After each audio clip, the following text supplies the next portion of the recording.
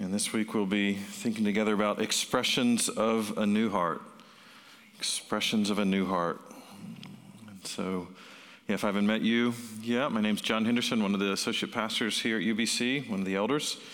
So we've been walking through this, a couple months through Matters of the Heart series, where we've just been trying to develop from Scripture a theology of the heart, to see and understand ourselves through the lens of Scripture, through the very words of God, how we explain why we think, feel, and act the way we do, how we change, why we are the way we are, how a person is transformed. Those kinds of questions and ideas is what we're jumping into in the Scripture in these few months. Let's go to the Lord now in prayer. Father, we do thank you that you have not left us in the dark, that you have spoken, that you have placed your Spirit in us to illumine us to your word. It is your word that gives light to our path, gives truth to our lives, gives perspective and a way to see and to hear and to understand who you are and what you're doing, who we are and what your desires for us might be. And so we pray this morning that you would continue your good work in us, that you who have begun a good work in us would perfect it until the day of Christ Jesus, that you would, through looking into your word and trusting and believing upon Christ, that you would, by your Spirit, conform us to his image, that you would make us more like him, that we would think and feel and as you do, that we would love as you do, that we would forgive as you do, that we would be humble as Christ was humble. We ask all these things in his name. Amen.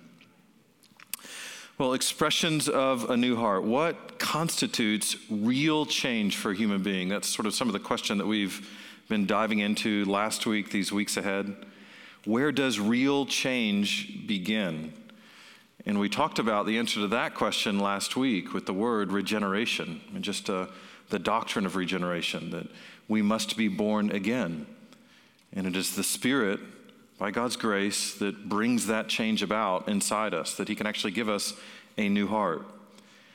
Here's how our UBC statement of faith actually phrases this. We believe that in order to be saved, sinners must be regenerated or born again. That regeneration is a change of heart wrought by the Holy Spirit, meaning brought about by the Holy Spirit, who revives the dead in trespasses and sins, spiritually and savingly enlightening their minds to understand the Word of God, and renewing their whole nature so that they voluntarily love and practice holiness, that it is a work of God's free and special grace. So God's not obligated to.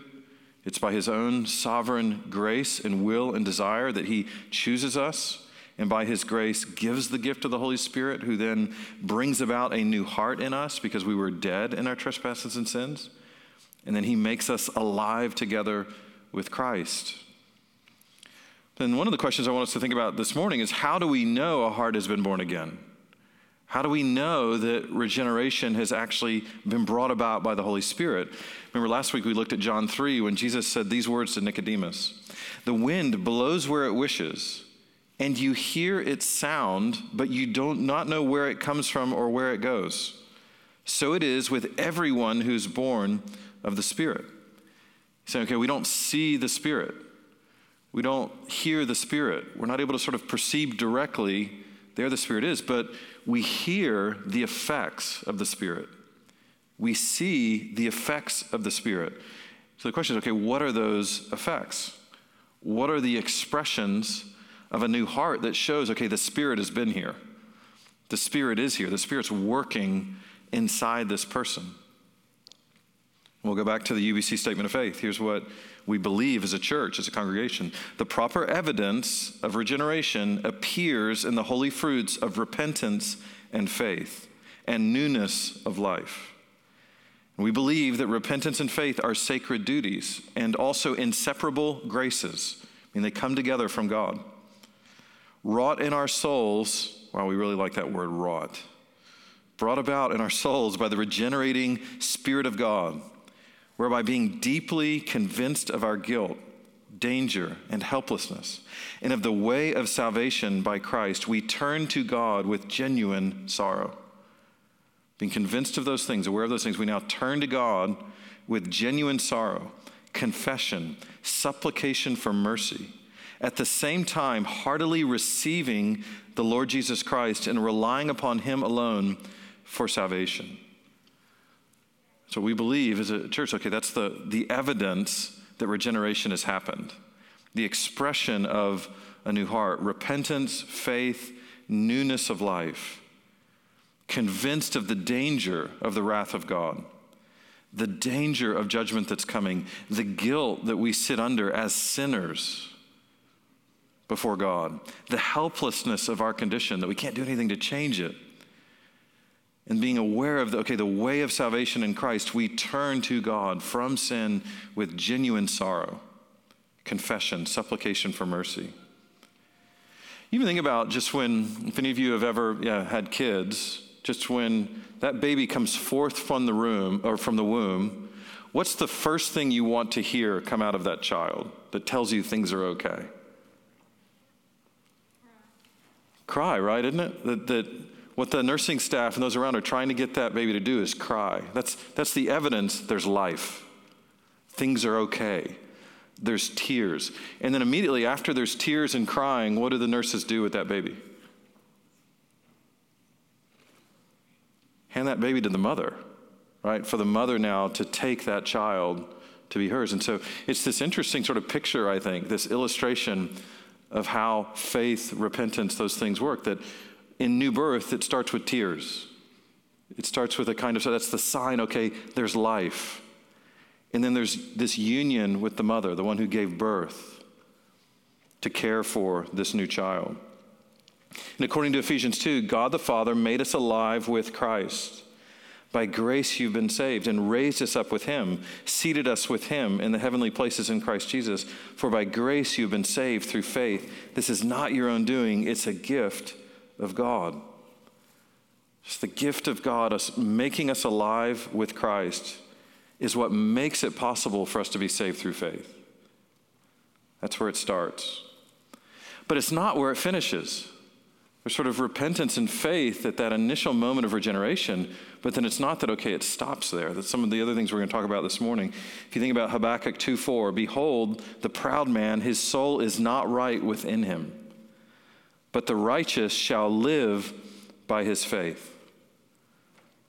So born again by the work of the Holy Spirit, born again by faith in what Christ has done, and then now we actually live by faith.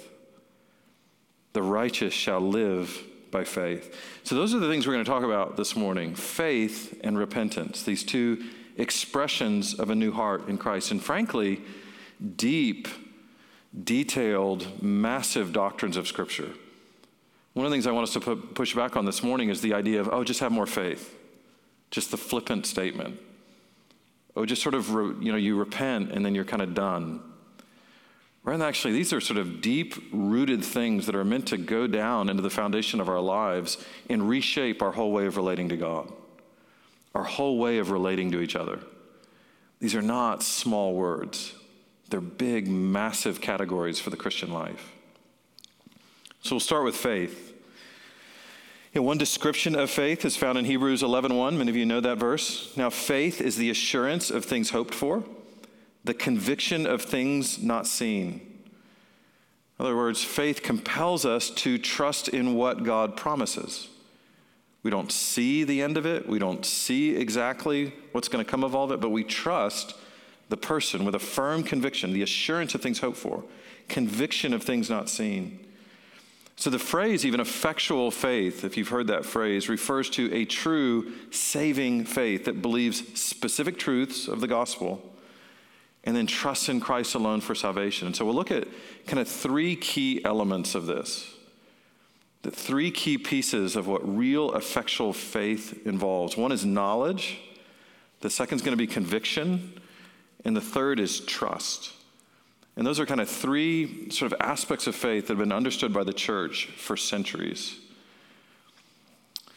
In fact, John Calvin, John Owen, others of the Puritans kind of used three Latin words to kind of capture these three aspects.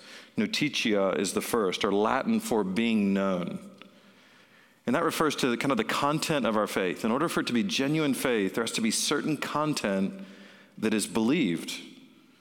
If we think about Jude 1:3, beloved, although I was very eager to write to you about our common salvation, I found it necessary to write appealing to you to contend for the faith, noun, that was once for all delivered to the saints. And there, the faith is being referred to as the content of the gospel. That's why when we minister the gospel to another person, when we share Christ with someone who's not a believer, we don't sort of go, oh, it doesn't really matter what we tell them is true. Or we go, no, there's actually specific content we need to communicate. There's specific truths that need to be known in order for faith to actually be a true, genuine faith. It does actually matter whether or not Christ was raised from the dead. It does matter that it's believed that he is the Son of God in the flesh. You can't just interchange Muhammad for Jesus or Allah for God. You can't just put in the truths of any sort of holy book from any religion, and just so long as it's sincerely believed, you can be saved. No, the actual content really matters. What we're actually knowing and believing is going to matter. But then a second aspect is what, in Latin is called a sensus, which means assent or approval. Our conviction that the content of our faith is true. So there's the knowledge, there's the content, but then there's this sort of conviction that, okay, this is true. We just read it in Hebrews 11:1. Now faith is the assurance of things hoped for, the conviction of things not seen. That's sort of the second step of what real, genuine faith is. There's something we know, and we're convinced. Okay, this is true.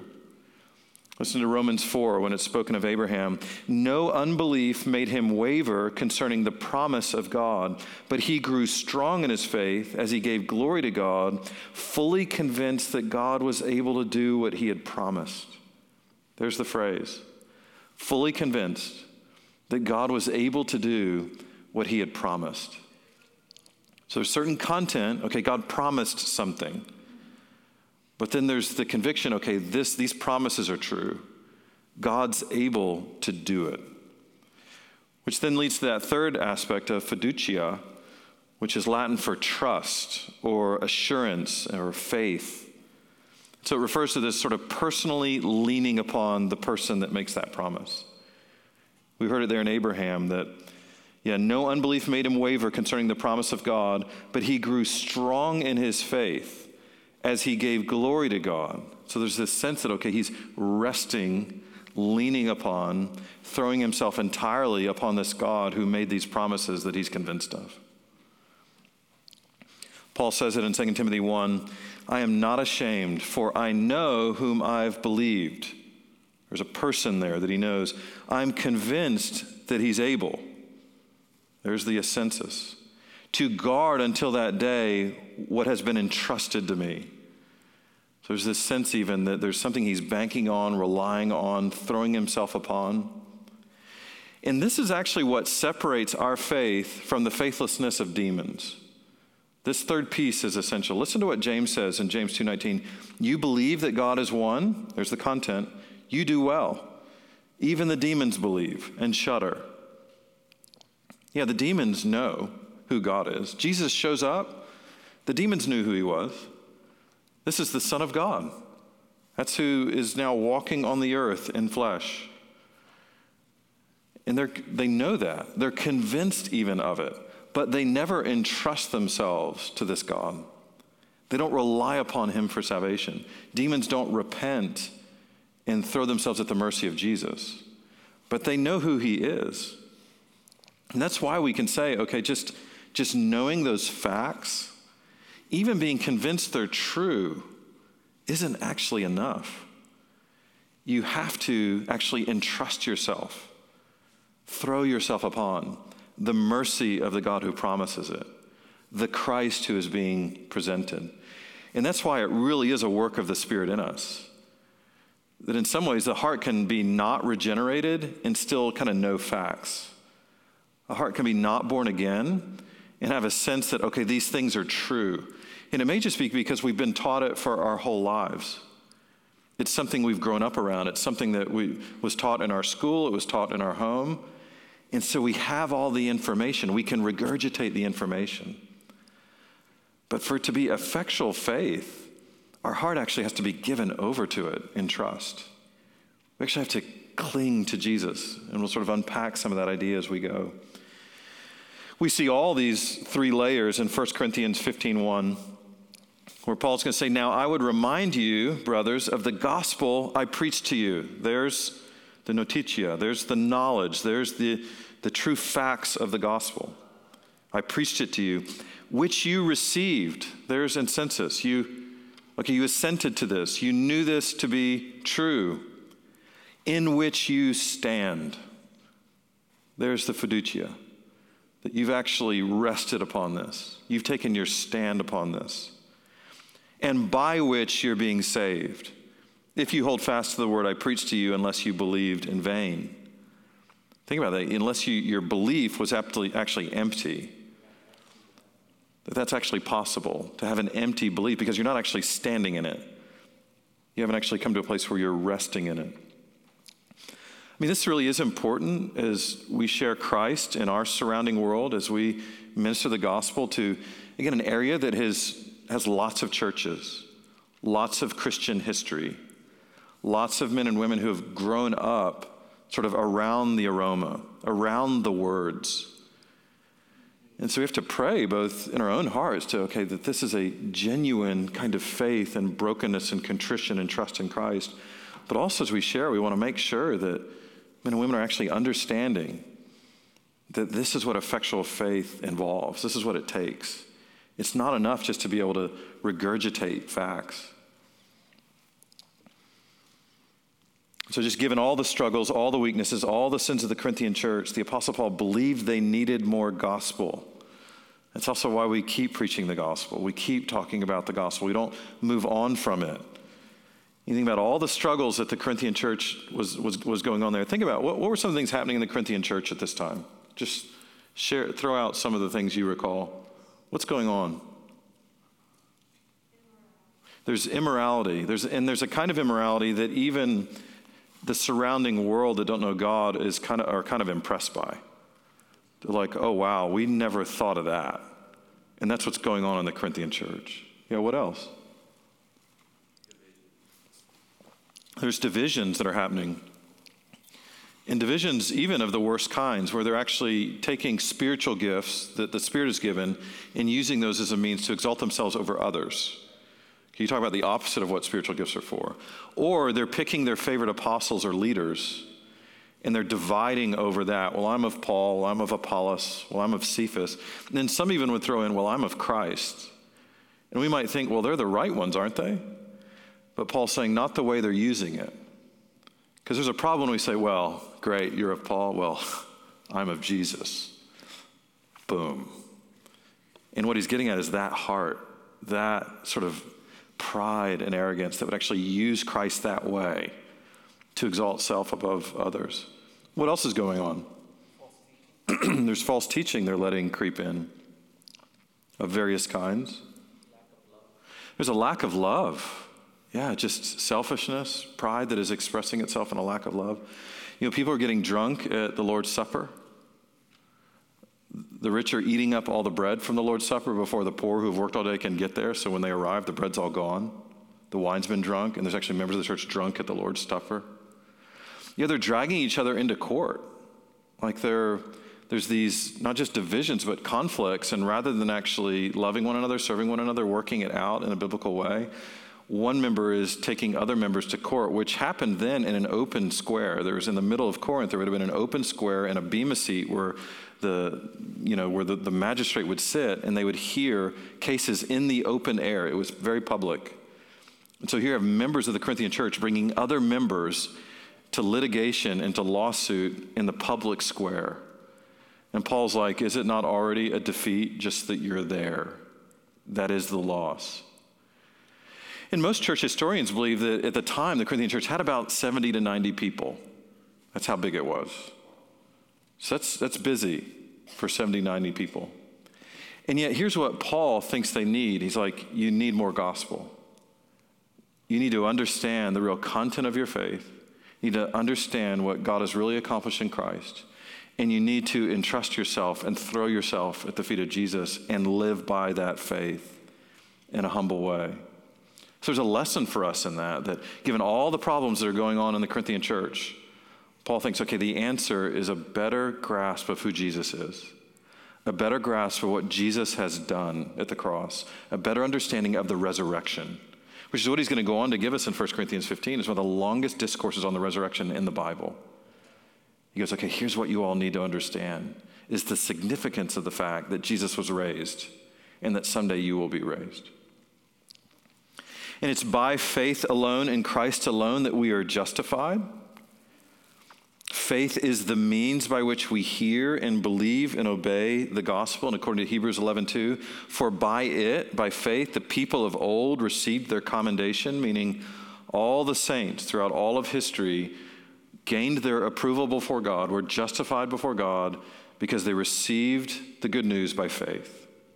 They entrusted themselves to God by faith. That's how they gained right standing before God, by believing his word, by forsaking the world, by laying hold of God's promises. And so even though there's sort of a progression of covenants in the history of Scripture, in redemptive history, ways in which God is entering into covenant with his people, the means by which we interact with God within that covenant has not changed. It's always been by faith.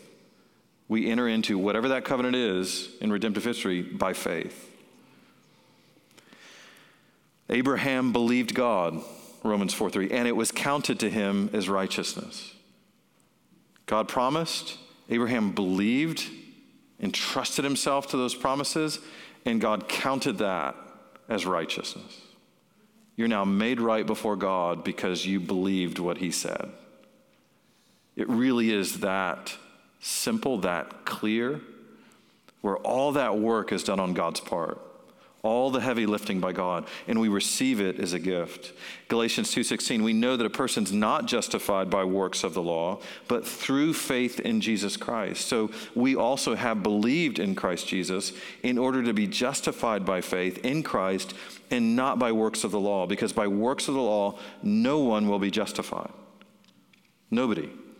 No matter how great your works of the law may be, no matter how much money you've given to the poor, no matter how many weeks you've been in church, no matter how much of the Bible you've been reading, no matter how many works of righteousness you've done, none of that will ever make you right before God. It's Christ's work, his finished work, applied to us because we've received it by faith. So being justified before God in Christ, we are made right with God. We are reconciled to God. And then we need to realize that then changes everything. That's why Paul talks about it so much. That's why Scripture unpacks these truths so often, so deeply, so clearly, because this is actually what changes everything. At the moment you go from alienated from God to reconciled to God, from orphan to adopted by God, from out in the dark to in the light to filled by the Spirit, like everything in your life radically changes in ways we don't even realize. The way we think, the way we feel, the way we live, the way we relate to God, others. It's not everything gets perfected right away, but we just get put on a whole different road with a whole different way of seeing the world. We have fellowship with God. We're placed on an entirely new trajectory, which is why then we now live by faith alone in Christ alone. At point 3 there. That once justified by faith alone, in Christ alone, we don't then just put that faith on the shelf. It's not like we just sort of wind up the engine, let it go, and it just goes all the way to glory. No, it's not a spiritual EpiPen. Sometimes we'll use faith that way, right? Just to sort of fight off an allergic reaction. Like when everything hits the fan, then it's like, okay, I'll just inject faith. As opposed to, no, this is meant to be a way of life, a way of relating to God, a way of seeing the world. We live by faith. Galatians 2:20, I have been crucified with Christ, Paul says. It's no longer I who live, but Christ who lives in me. And the life I now live in the flesh, I live by faith in the Son of God, who loved me and gave himself for me. We're not just saved by faith, we now live by faith. We walk by faith. That's actually all part of being saved by faith.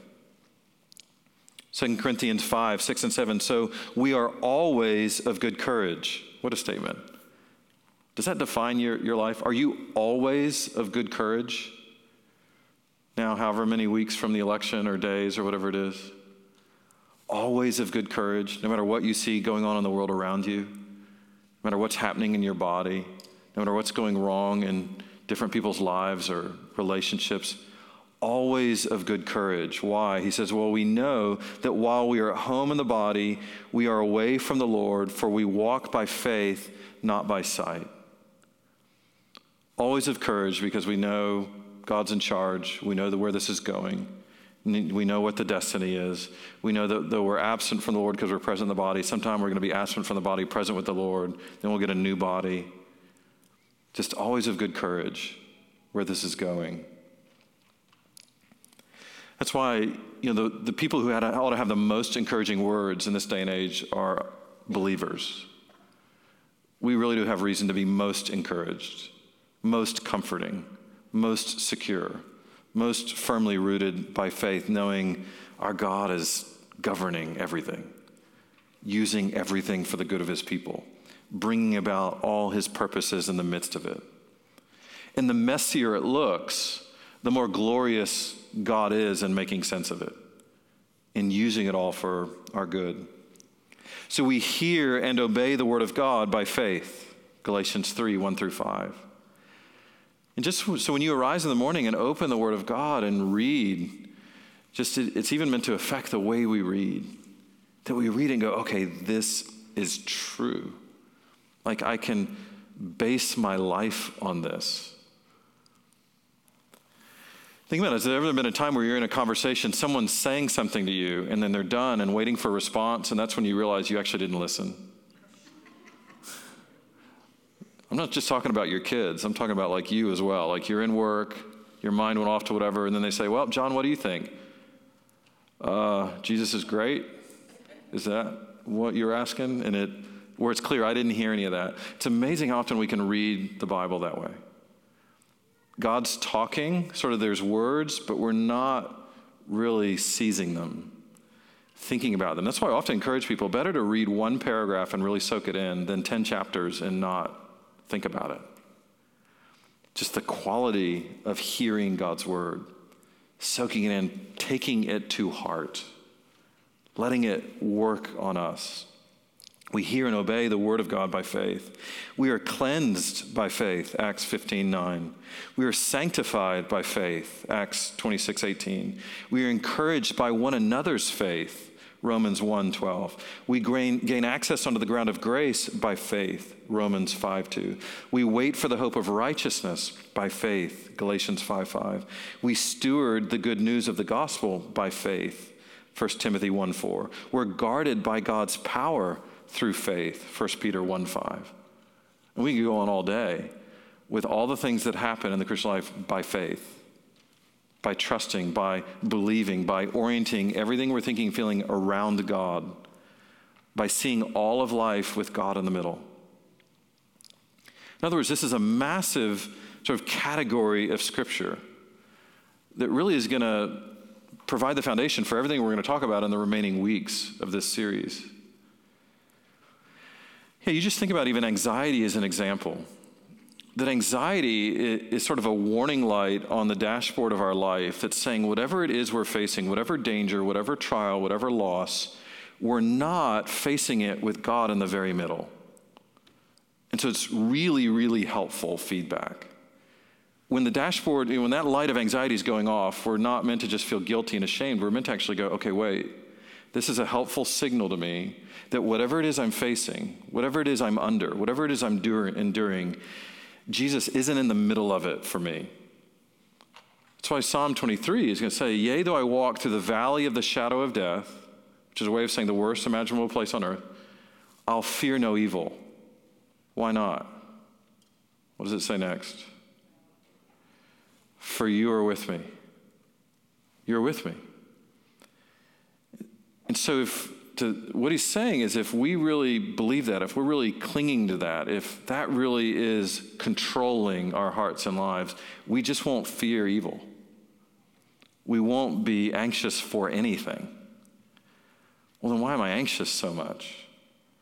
Well, because I forget he's with me.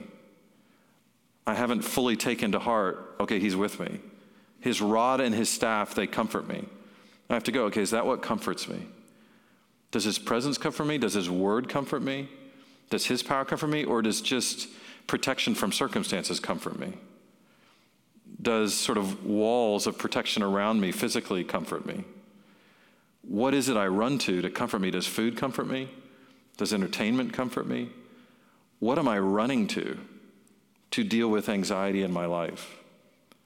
It's just one day-to-day aspect of how living by faith is meant to be growing in our hearts and lives, where when we're facing danger, facing trial, facing loss, facing whatever it is, more and more God is in the very center of our thoughts. His promises are right in the middle of what we're feeling and even reshaping what we're feeling. Or depression, just as a massive sort of experience of being a human being and just how we face loss. So much of the despair we face and depression we face is just dealing with loss and pain, failure and suffering, but in a very caved-in, self-centered way. And what the gospel is trying to call us out to is, okay, look at him, revolve around him, deal with all those losses, all that pain, all that failure, all that suffering, but deal with it with him. Talk to him. Listen to him. Trust him. That's why Paul can say, for him I've suffered the loss of all things. He's writing this from prison. I've suffered the loss of all things, and I count them but rubbish so that I may gain Christ. It's one of the great sort of anti-depression statements in the whole Bible. Because a lot of depression, there's a reason it looks like grief and feels like grief, because we're actually grieving the loss of things. It's just we're grieving the loss without seeing the gain, without seeing that we may gain Christ, that we may be found in him, that we may have more of him. That's why Paul says, I don't consider the sufferings of this life worthy of comparison to the glory that's to be revealed in us. Well, how many of us, when we lose things, suffer in ways, do we actually compare it to the glory that's going to be revealed in us? Well, that's what faith does. It sees the glory that God's bringing. It sees the gain that God is providing. And so it reinterprets everything in our world through that lens of faith. 2 Corinthians 5:14 through 15, for the love of Christ controls us. What a statement. The love of Christ controls us. Having concluded this, that one died for all, therefore all died. There's faith. And he died for all so that they who live might no longer live for themselves. It's living by faith. But for him who died and rose again on their behalf. Just what a statement. The love of Christ, what God has accomplished through Christ at Calvary and for our salvation in his resurrection, that controls us. It restrains us from doing things we shouldn't be doing. It compels us to do those things we should be doing. It restrains thoughts and emotions that are not edifying thoughts and emotions, and it compels thoughts and emotions that are edifying. It controls us. What it means is, by faith, we need to be thinking often and deeply about the love of Christ. What it means, what it provides, what it does. So we have to ask ourselves, okay, what occupies my thoughts? What do I fill my thoughts with? What do I fill my time with? What is the content that I'm pouring into my soul that is giving me the material to dwell upon and be controlled by? Because if we spend 1 minute a day thinking about the love of Christ, and then 23 hours and 59 minutes thinking about worldly fears or frustrations or anger or disappointments, whatever, you can understand who's going to win, what's going to control you. What's going to control thoughts and emotions and actions and perspectives and relationships and attitudes? So by concluding that everything the gospel declares about Jesus is true and what it means and what it does, we are compelled to live for him rather than ourselves. So what it means is faith is not a small, flippant thing. It's not this tiny little thing, but a condition and posture of heart entirely given over to God in trust and devotion as a way of life, as a way of thinking, a way of feeling, a way of living. It is a posture of heart, a condition of heart, entirely given over to God in trust and devotion. It is a way of seeing. It is a way of hearing. It is a way of interpreting the world. It is a way of relating to God through Christ and everything that God has said, everything he's accomplished in Christ. It is a heart posture in response to trials, in response to affliction, in response to the sins of others, in response to your own sins. Faith changes how we respond to all that. Any questions, comments, thoughts about faith before we start talking about repentance? Any thoughts on what we've talked about so far?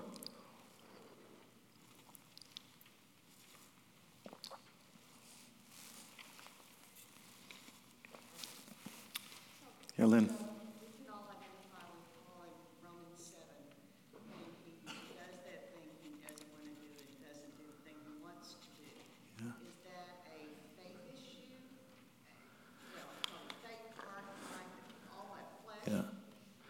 Yeah, so Lynn's question is, so in Romans 7, we can all kind of sympathize with Paul saying, what I want to do, I don't do.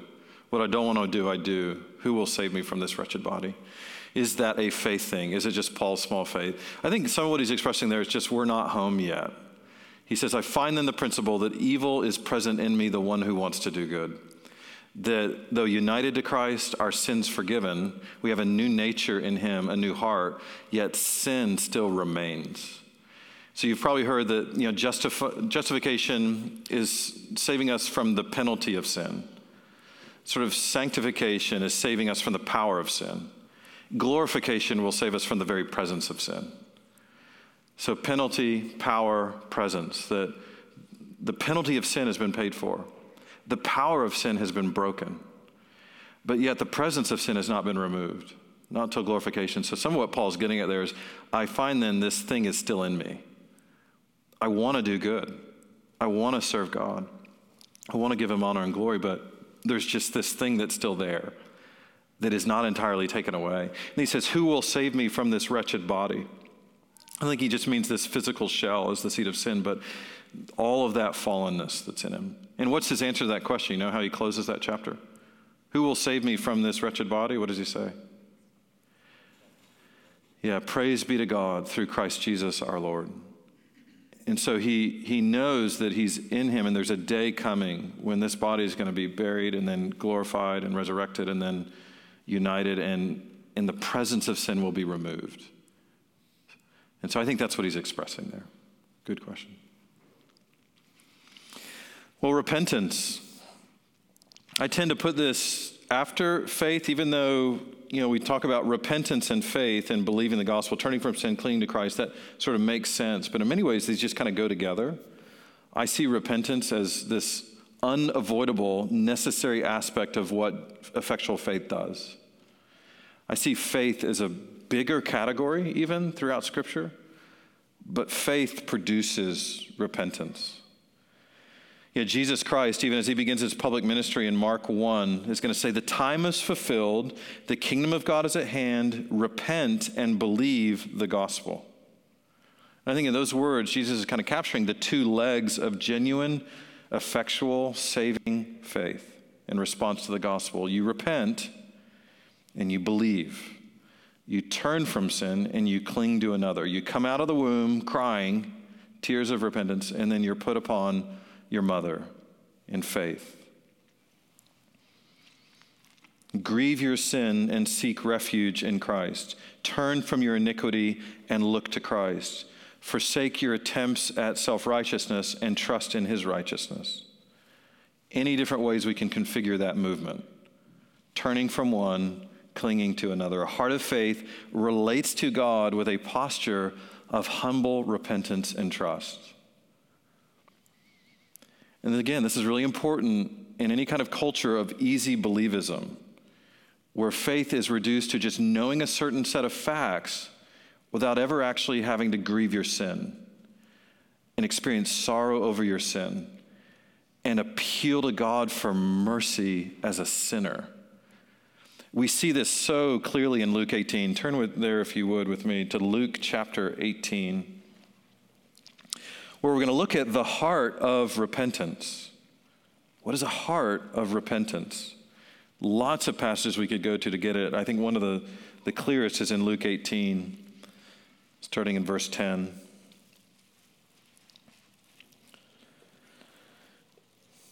Where Luke is going to give this sort of clear contrast between a repentant heart and a religious but unrepentant heart.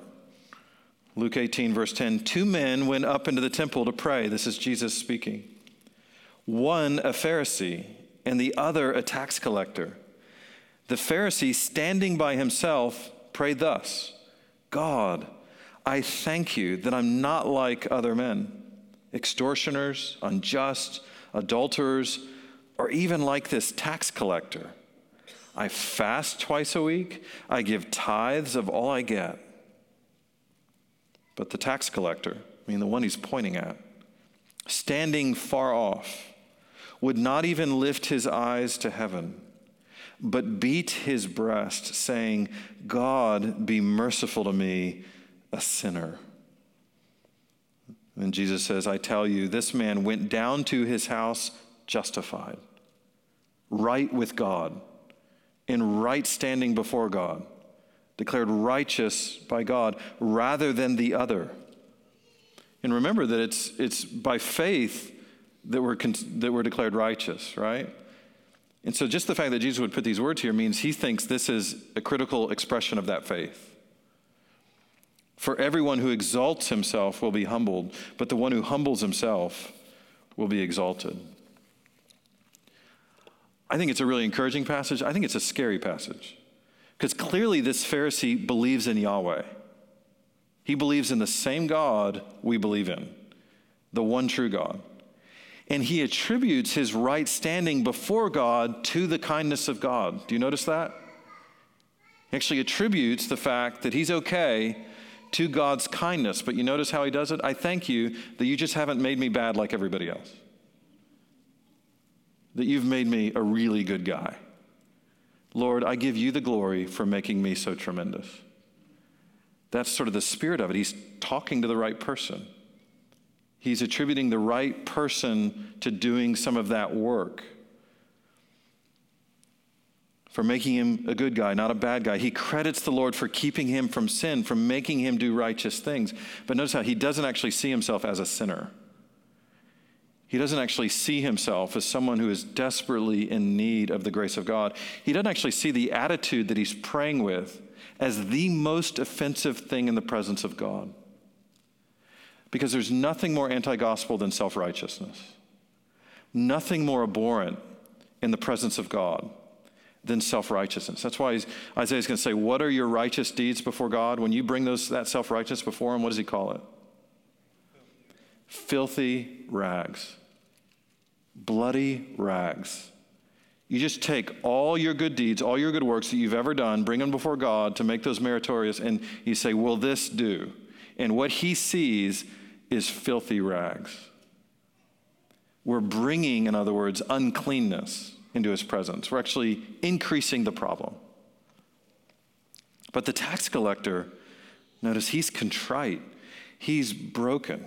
He's grieved over his sinfulness before God. He humbles himself before God as a sinner in need of mercy and grace.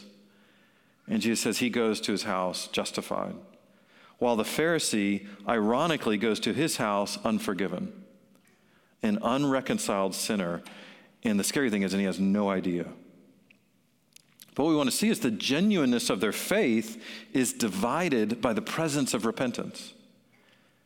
The tax collector is actually repentant, and that's the expression of this is true faith from a truly regenerated heart. Whereas the Pharisee, okay, this is unrepentance, so that is the expression of an unregenerate heart and false faith. And even after we're receiving a new heart, coming to faith in Christ for forgiveness of sins, we're not supposed to just be done with repentance. The other part we're meant to see, it's not that, okay, this is this one-time act, this button we hit, now we're done. What it does is it puts us on a new road of a life of repentance, a posture of repentance that I don't think means we're just every single day getting out a fine-tooth comb and trying to find every single little sin we ever do and becoming self-absorbed and fixated, but rather a posture of, Lord, be merciful to me, a sinner. And that just being the posture of our heart and life. The way we relate to other people. Now, we're never in the presence of another person who's worse than us, ever. I mean, how freeing that is. Just takes all that examination off the table. That I'm never in the presence of a person who God thinks is worse than I am, who is in more need of grace than I am. Maybe I'm further down the road of sanctification than they are. Maybe there's some external things that are more in place by this time than the other. Maybe there's certain gifts that the Lord has given me that hasn't given them, but other gifts he's given them that he hasn't given me. And he certainly has them on the same trajectory. No matter how much further down the road, we still all started at the same place. We still had all the same stuff we were wearing in the presence of God, still all in the same need of mercy.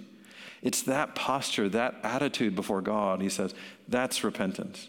That's what real faith does. If you want words of repentance, we're not going to have time to go there now, but Psalm 51, or you can just Google penitential psalms in the Bible. And there'll just be a list of psalms that come up that are just great if you're looking for words that will help capture for you the emotion, the thoughts, the way of relating to God from a repentant heart. Psalm 51 is beautiful in that way. There's also evidence of repentance. Turn with me, if you would, to 2 Corinthians chapter 7. Great passage on just the evidence of repentance.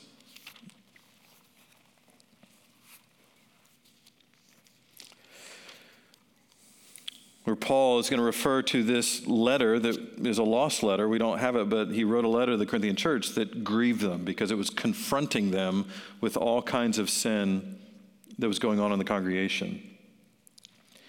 And he says, for even, verse 8, if I made you grieve with my letter, I do not regret it. Though I did regret it. For I see that the letter grieved you, though only for a little while. Meaning there's this little pang of, okay, it caused you grief, I regret that, but I really don't regret it. And here's why.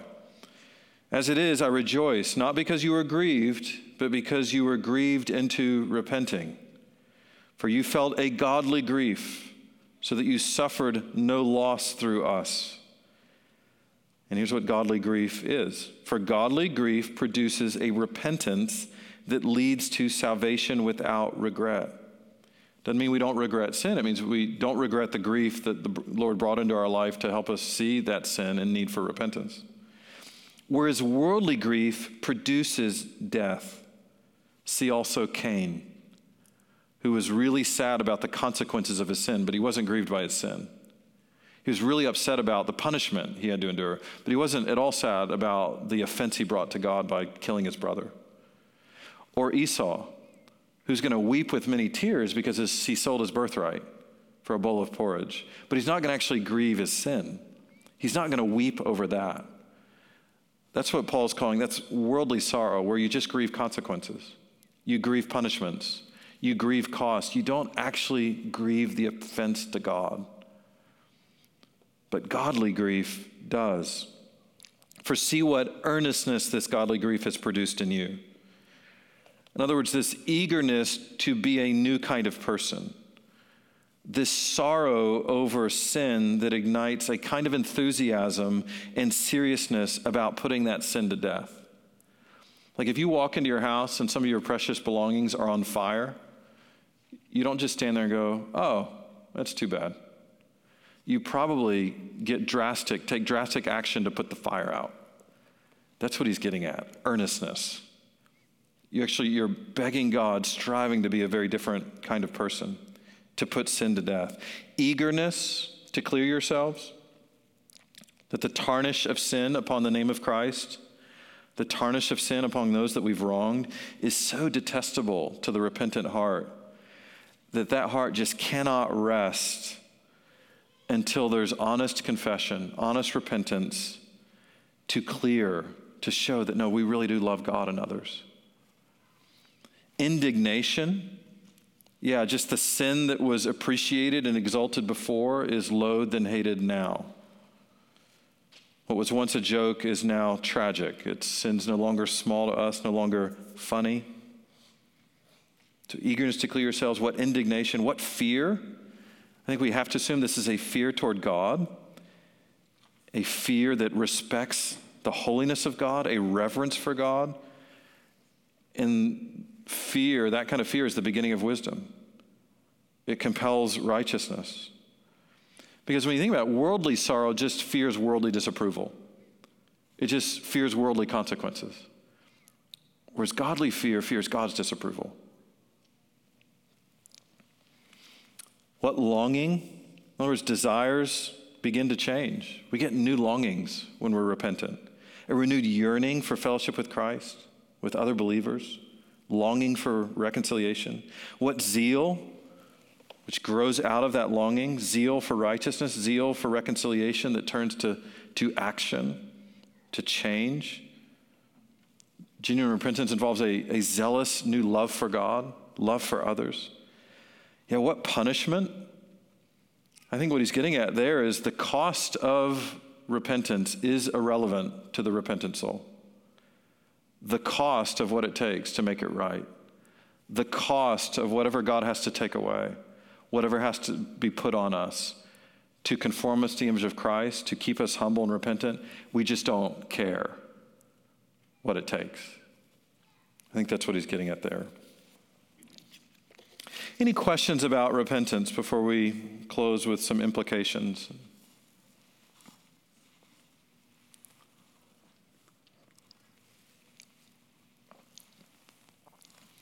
And hopefully you see that all of this is about orientation to God. That's some of what we're going to talk about in implications. That faith is never just in a vacuum. Repentance is never just in a vacuum. These words are all about orientation to God, how we relate to God and others.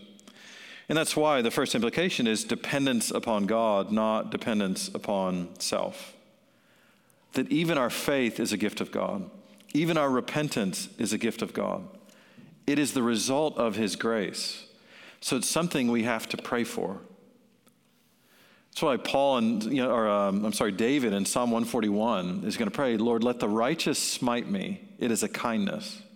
Let him reprove me. It is oil upon my head. Let not my head refuse it. Isn't that a great prayer? Let the righteous, when they see me doing wrong, just punch me in the nose. I'll take it as a kindness. Let them reprove me. I'll take it as the sign of you blessing me, you anointing me. Oh Lord, please make sure my head doesn't refuse it. Make me delighted, cheerful, and accepting the reproof that you send through people, through situations. Just to think, is that how we tend to receive correction? Somebody comes and they reprove you, brother, sister, you kind of said, I heard you say this to this, or saw you do that, and it just looked ungodly. I think it was wrong. And is our heart just, wow, thank you. What a kindness. I will receive this as a love from the Lord to help me see. That's what David's getting at. That's what part of what dependence upon God now is. Lord, I need you to feed my faith. I need you to keep my heart soft so that I'll live a repentant life. Because we realize we don't just manufacture that. We need God doing that work continually in our hearts and lives. It's interesting that all you have to do to make soil go bad is leave it alone. And over time, the nutrients will just get leached out. All the good stuff in it will get leached out. That's just part of living in a world that's under the curse. So for soil to stay soft, to stay fruitful, you have to till it, you have to fertilize it, you have to keep reintroducing nutrients into it, you have to sow into it different kinds of vegetation and organic material. And anybody here who gardens, you know this. If you just leave your soil alone for 20 years, it will get worse with time. But if you keep tilling into it, the stuff that it needs, Well, that's some of what we're talking about here. We're asking, Lord, keep tilling into my soul the nutrients that are needed to keep me soft, to keep me fruitful, to keep me humble, to keep me repentant. Another implication is conviction rather than condemnation. I think we live in a day and age that too quickly we feel condemned, or we interpret what we're feeling as condemned when the right word is conviction. I hear it all the time, oh, Christians, you're so condemning. And I almost want to say, do you mean condemning or convicting? And how do you know the difference? I think that's just a question we have to ask ourselves. Do I know the difference between feeling condemned and feeling conviction that the Spirit is bringing in me? I'm not going to answer that for you now. It's something I'd encourage you to go home and talk about with others and even think about, pray about this week, is do I know what spiritual conviction feels like? Do I just interpret feeling bad about my sin as condemnation all the time? Or is this actually how the Spirit is bringing me to a place of repentance and deeper faith? Hope, not shame. I think that's another implication of everything we're talking about. Because of faith, because of repentance, our hope now is in God, in Christ, in salvation. And that hope won't be put to shame. We don't have to walk around anticipating disappointment, anticipating it won't be worth it. No, we're given a firm hope. Romans 5, 1-5 talks about this. I think grateful worship is an implication rather than guilty silence. That when God produces real faith, real repentance in our hearts, I don't think we're meant to just be silently guilty. It should produce, listen to this in 1 Timothy 1:15. This saying is trustworthy, deserving full acceptance, that Christ Jesus came into the world to save sinners, of whom I'm the foremost. That's Paul's assessment of himself. Christ Jesus came into the world to save sinners, and I'm the worst one I know. If we had like a club for sinners, I'd be the president. I'd be elected every year, landslide in his mind. And we should all really think this way about ourselves, because there's nobody's thoughts we know more clearly than our own. Nobody really sees inside of us the way the Lord helps us see inside of us. So nobody should look more sinful than we do to ourselves, if we're being honest. If we're paying attention to what's actually going on inside of us, we go, yeah, I don't know anybody worse than me. I don't know anybody that gets as angry as I do. I don't know anybody who is as anxious as I am. I don't know anybody who's as covetous. Because you see the stuff that goes on inside, and you're like, yeah, it's bad in there. That's what Paul's getting at. I'm the foremost. But then listen to this. But I received mercy for this reason, that in me, as the foremost, Jesus Christ might demonstrate his perfect patience, might display his perfect patience as an example to those who were to believe in him for eternal life. Paul's like, you know why I got mercy? So that God could show the whole world just how patient he is. Where the whole world goes, wait a minute, Saul of Tarsus? God saved him? And Paul's like, yeah. And everybody goes, wow, God's patient. God's gracious. Are we okay with our testimonies working that way? Where you say to someone, well, yeah, I'm a follower of Jesus now, I'm a Christian. And they look and go, you? Oh, wow. Whoever your God is, he must be gracious. I mean, that's what our salvation displays, is that grace of God. But then Paul doesn't just get stuck there. God's great, I'm awful, woe is me, I guess, here we go. Listen to what he says next. To the King of ages, immortal, invisible, the only God, be honor and glory forever and ever, amen. It compels him to worship. He doesn't wallow, he worships. He doesn't feel bad for himself and guilty and ashamed. He gives praise to God for his grace. I think it can produce humility, not self-loathing.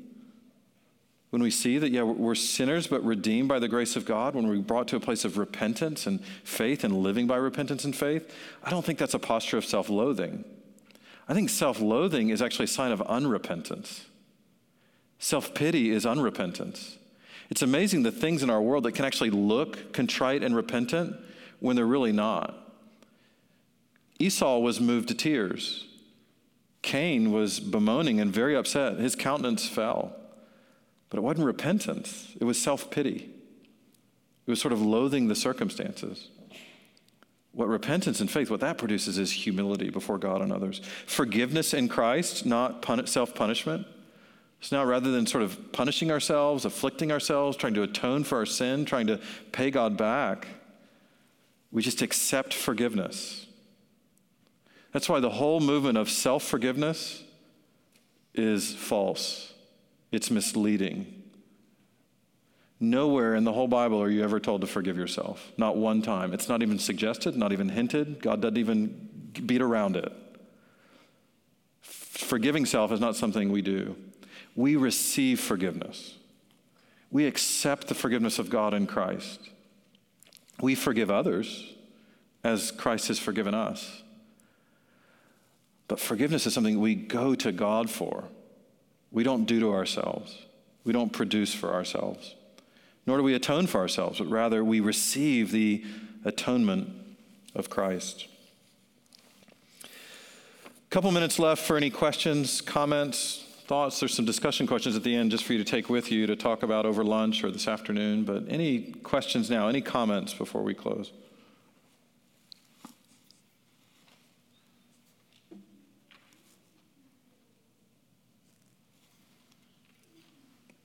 No question, no comments. Yes, Aaron.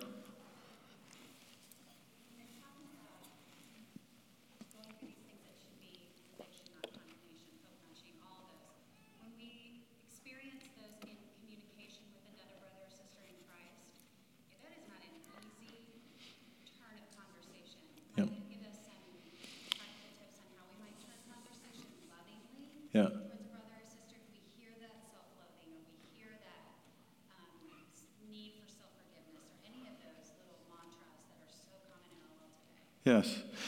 When you say it, I'm so guilty of all of it for myself. Yeah. How can I also then be a help to others? Yeah, so it's a good question. The question is when we're in conversation, we see those sort of that other side of the coin coming out, the shame rather than the hope, the guilty silence rather than grateful worship, the self-loathing rather than humility, self-punishment rather than forgiveness. How do we talk about that together? I think one is we start to introduce these very kinds of categories in the conversation. Is we might even say, okay, what I hear right now is sort of self-loathing rather than just humbly receiving the grace of God in Christ. What I hear is kind of you grieving that you weren't better rather than delighting in the fact that Jesus was so much better and his work is imputed to you. What I hear and see is kind of self-punishment. You're trying to pay for this. You're trying to atone for this by afflicting yourself in some way. And I think there's questions we can ask. So we're just observing, we're just seeing, but we're starting to introduce those categories. And we're asking questions of just where do you think that comes from? What do you think that's about? What do you think is compelling you to do that? Why do you think you live under that guilt when Jesus bore your guilt? It may be going to sort of some of the passages that I have even listed there. Colossians 2, 20 through 23, and 1 Timothy 1, 15 through 17, Romans 5, 1 through 5. Just saying, hey, look, can we just read this and see how might this passage encourage your heart to move from this to this? So introducing the categories, I think is big. Starting to ask questions that draw out, how do they think they got there? Are they seeing it that way? Beginning to move into passages of Scripture that can start to show how the gospel is trying to change that, move us in a different direction. And then don't close the conversation by saying, all better, right? That get it, we good? All right, we're not going to talk about this again, are we? No, it's now a commitment to, hey, let's pray through this. Let's follow up. Let's keep talking. This is not a quick fix. This is not an easy road. This takes time. But these are the kinds of things I think we should be talking about and helping each other to see. But let me pray for us.